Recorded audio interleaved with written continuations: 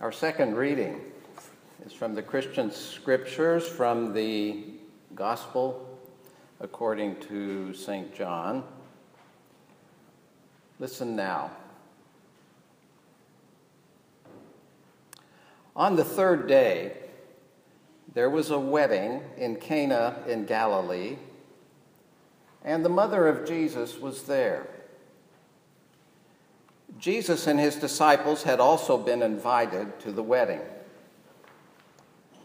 When the wine ran out, the mother of Jesus said to him, "They have no wine." And Jesus said to her, "Woman, what concern is that to you and to me? My hour has not yet come." His mother said to the servants, "Do whatever he tells you."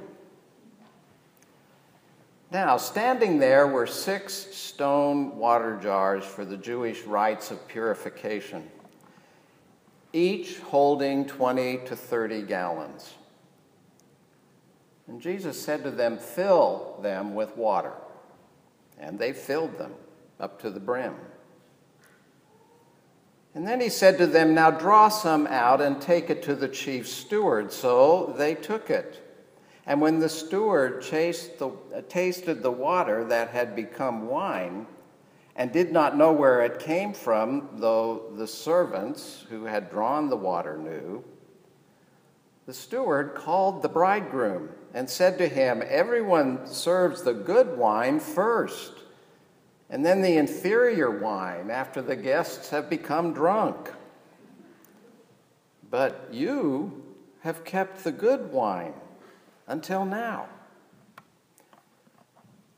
Jesus did this, the first of his signs in Cana of Galilee, and revealed his glory, and his disciples believed in him.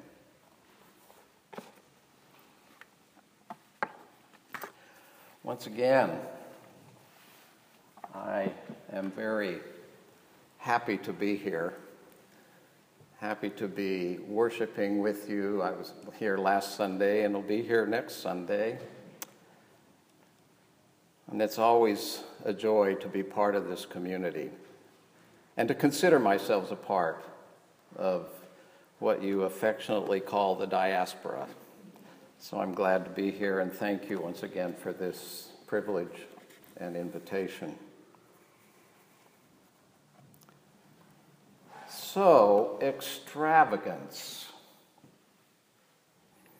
Now, all through the first part of the liturgy, it's taken on a pretty positive note, this word, but sometimes I think we hear that word in a slightly negative way, and maybe not so slightly. That sometimes we think, especially if it's others, we sometimes think them to be frivolous if we say extravagant, or even flighty, or a show-off, or exhibiting an exaggerated, way beyond the pale lifestyle. So as we begin to consider this incident in the life of Jesus, this wedding at Cana, we might need to readjust or reframe our feelings and thoughts and emotions about the word extravagance, because extravagance is definitely what is at the heart of this miracle of turning water into wine. When you consider that the 6 stone jars that were filled to the brim with water were 20 to 30 gallons each, it figures up to be at least 700 and probably more normal-sized bottles of wine in our time. You think that's enough? We might even say an extravagant amount of wine for one wedding reception in a small first-century Galilean village, because what we're seeing now, everyone in the village is invited. There's no question about that. But if there's 100 adults there, that's a lot, probably less. And keep in mind, they ran out of the wine midway through the celebration, or maybe even more. Maybe they're near the end. And suddenly they have 700 plus bottles of wine. And good wine. And I know you in California know what that means, what good wine is. Water into wine. Jesus did this, our scripture says, as the first of his signs. The first of his signs in Cana of Galilee. Biblical scholar Gail R. O'Day states that this story invites the reader to see what the disciples saw.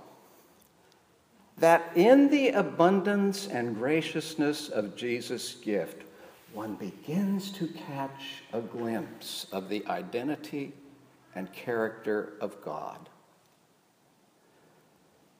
The extravagant abundance of grace and compassion and kindness and love at the heart of God. And I would suggest the abundance of God's justice as well, because we cannot speak of God's compassion and love without also speaking at the same time of God's justice. The story invites the listener, and therefore it's inviting us as we hear it, to trust that at the heart of God, at the heart of all things in the created universe, is this incredible abundance. More than enough for all. The story also invites us to understand that there was not, as people came into this wedding celebration, there was not some kind of poll or survey taken to see who was the most religious or who was the most faithful or who was in the right ethnic group or who belonged to the correct belief system. No, the first of Jesus' signs was abundance that was meant for all who entered there and anyone who might wander in after the party began, the alien or the stranger. There certainly was enough. You see, finally, the story invites us to consider and to trust that in this world, undergirded by the justice and love and compassion of God, there is enough for everyone. Enough of the basic essentials of life, food, shelter, and clothing for everyone. Enough forgiveness, enough compassion and grace and love, enough for new life, life that is as rich as the finest wine. Thus, in this first sign of turning water into wine, Jesus intends and invites us, intends that we trust this, that we trust that there is enough. There's no mode of scarcity here, that kind of scarcity mode we get ourselves into quite easily. If we but have the faith and the will to understand and to share and to realize it.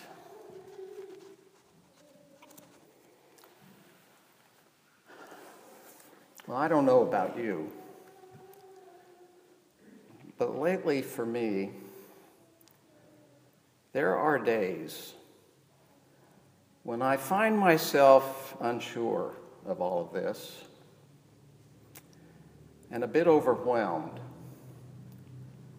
and find myself desperately wanting to believe it. Days when I desperately want to believe and trust that God does really intend for all to have enough and more than enough, that I want to believe that compassion and kindness and justice are at the heart of creation, that I want to believe that it isn't simply a futile exercise to trust that Jesus meant what he said when he said, love your enemy, that he meant what he said when he said, forgive 70 times 7. And that he meant all of it because it is possible. And it is what life and faith are all about. And that to trust that, in the end, the love and compassion of God will win the day. But I will have to admit, in this angry and fear-filled world that I sense myself living in, that I sense we are living in, I often feel abandoned almost. And maybe you do too. As if the wine truly has run out, the richness and abundance of grace-filled life has somehow run out or is running out and will run out for good. And I feel myself giving in to fear, even cynicism, even despair, and letting dangerous anger overtake me. But in reality, if I say I follow Jesus, and I have said that, and I have said, yes, I'm committed to all of this. If I say I'm going to follow Jesus, if I dare stand up here in this pulpit, for goodness sake, to preach, then what is my option? I have to trust, to take that Kierkegaardian leap of faith, to trust and to act. In this scary, crazy time in which we live, with some of the scary proposals that seem to be made that only serve, in my mind, to marginalize or even oppress whole large groups of people, I'm reminded of what Protestant pastor Martin Niemöller said in the 1930s in Nazi Germany. He lived in Germany during the Nazi regime, and he did finally emerge as a public foe of Adolf Hitler, and then spent the last 7 years of the Hitler regime, the Nazi regime, in concentration camps. He's best remembered for these words. Actually, the quote itself can be found in various forms, but this particular rendition comes to us from the United States Holocaust Memorial Museum, and I entrust their integrity and their scholarship. And this is what he said. First, they came for the socialists, he said, and I did not speak out because I was not a socialist. And then they came for the trade unionists, and I didn't speak out because I'm not a trade unionist. And then they came for the Jews, and I didn't speak out because I'm not a Jew. And then they came for me, and there was no one left to speak for me. His point was that too many Protestant leaders in 1930s Germany were complicit by their virtue of silence, including him initially, although he certainly did find his voice by 1938.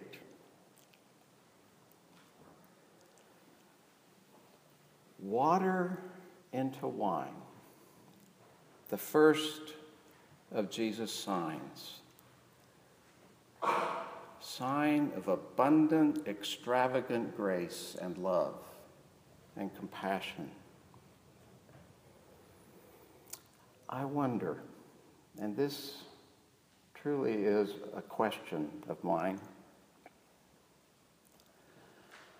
are we approaching a time somewhat like existed in Nazi Germany because of fear and anger combining with prejudice and hate to create a really dangerous mix? I don't honestly know the answer to that question. I don't want to be unnecessarily an alarmist. But I am convinced of this. I am convinced that this is not a time for silence. And it is not a time to remain on the sidelines in any way. It is instead time for any of us who purport to follow Jesus to speak out forcefully for the compassion and grace and justice that are at the very heart of the gospel. The abundance, the extravagance. To speak out on behalf of desperate refugees, on behalf of those who are the victims of violence, on behalf of those who live in fear because of anger and hate directed at them, simply because of how they exercise their faith, or simply because of the way they look, or simply because of the way they are, how they are oriented. It is time to forcefully say, on behalf of the gospel of love, that there is enough for everyone to partake in the richness of life, if we but have the faith to walk with the Holy One in order to usher in the reign of God. For indeed, that message was, according to John's Gospel, that there is more than enough. That was the very first of Jesus' signs. And it was in Cana of Galilee. And it revealed nothing less than glory. Amen.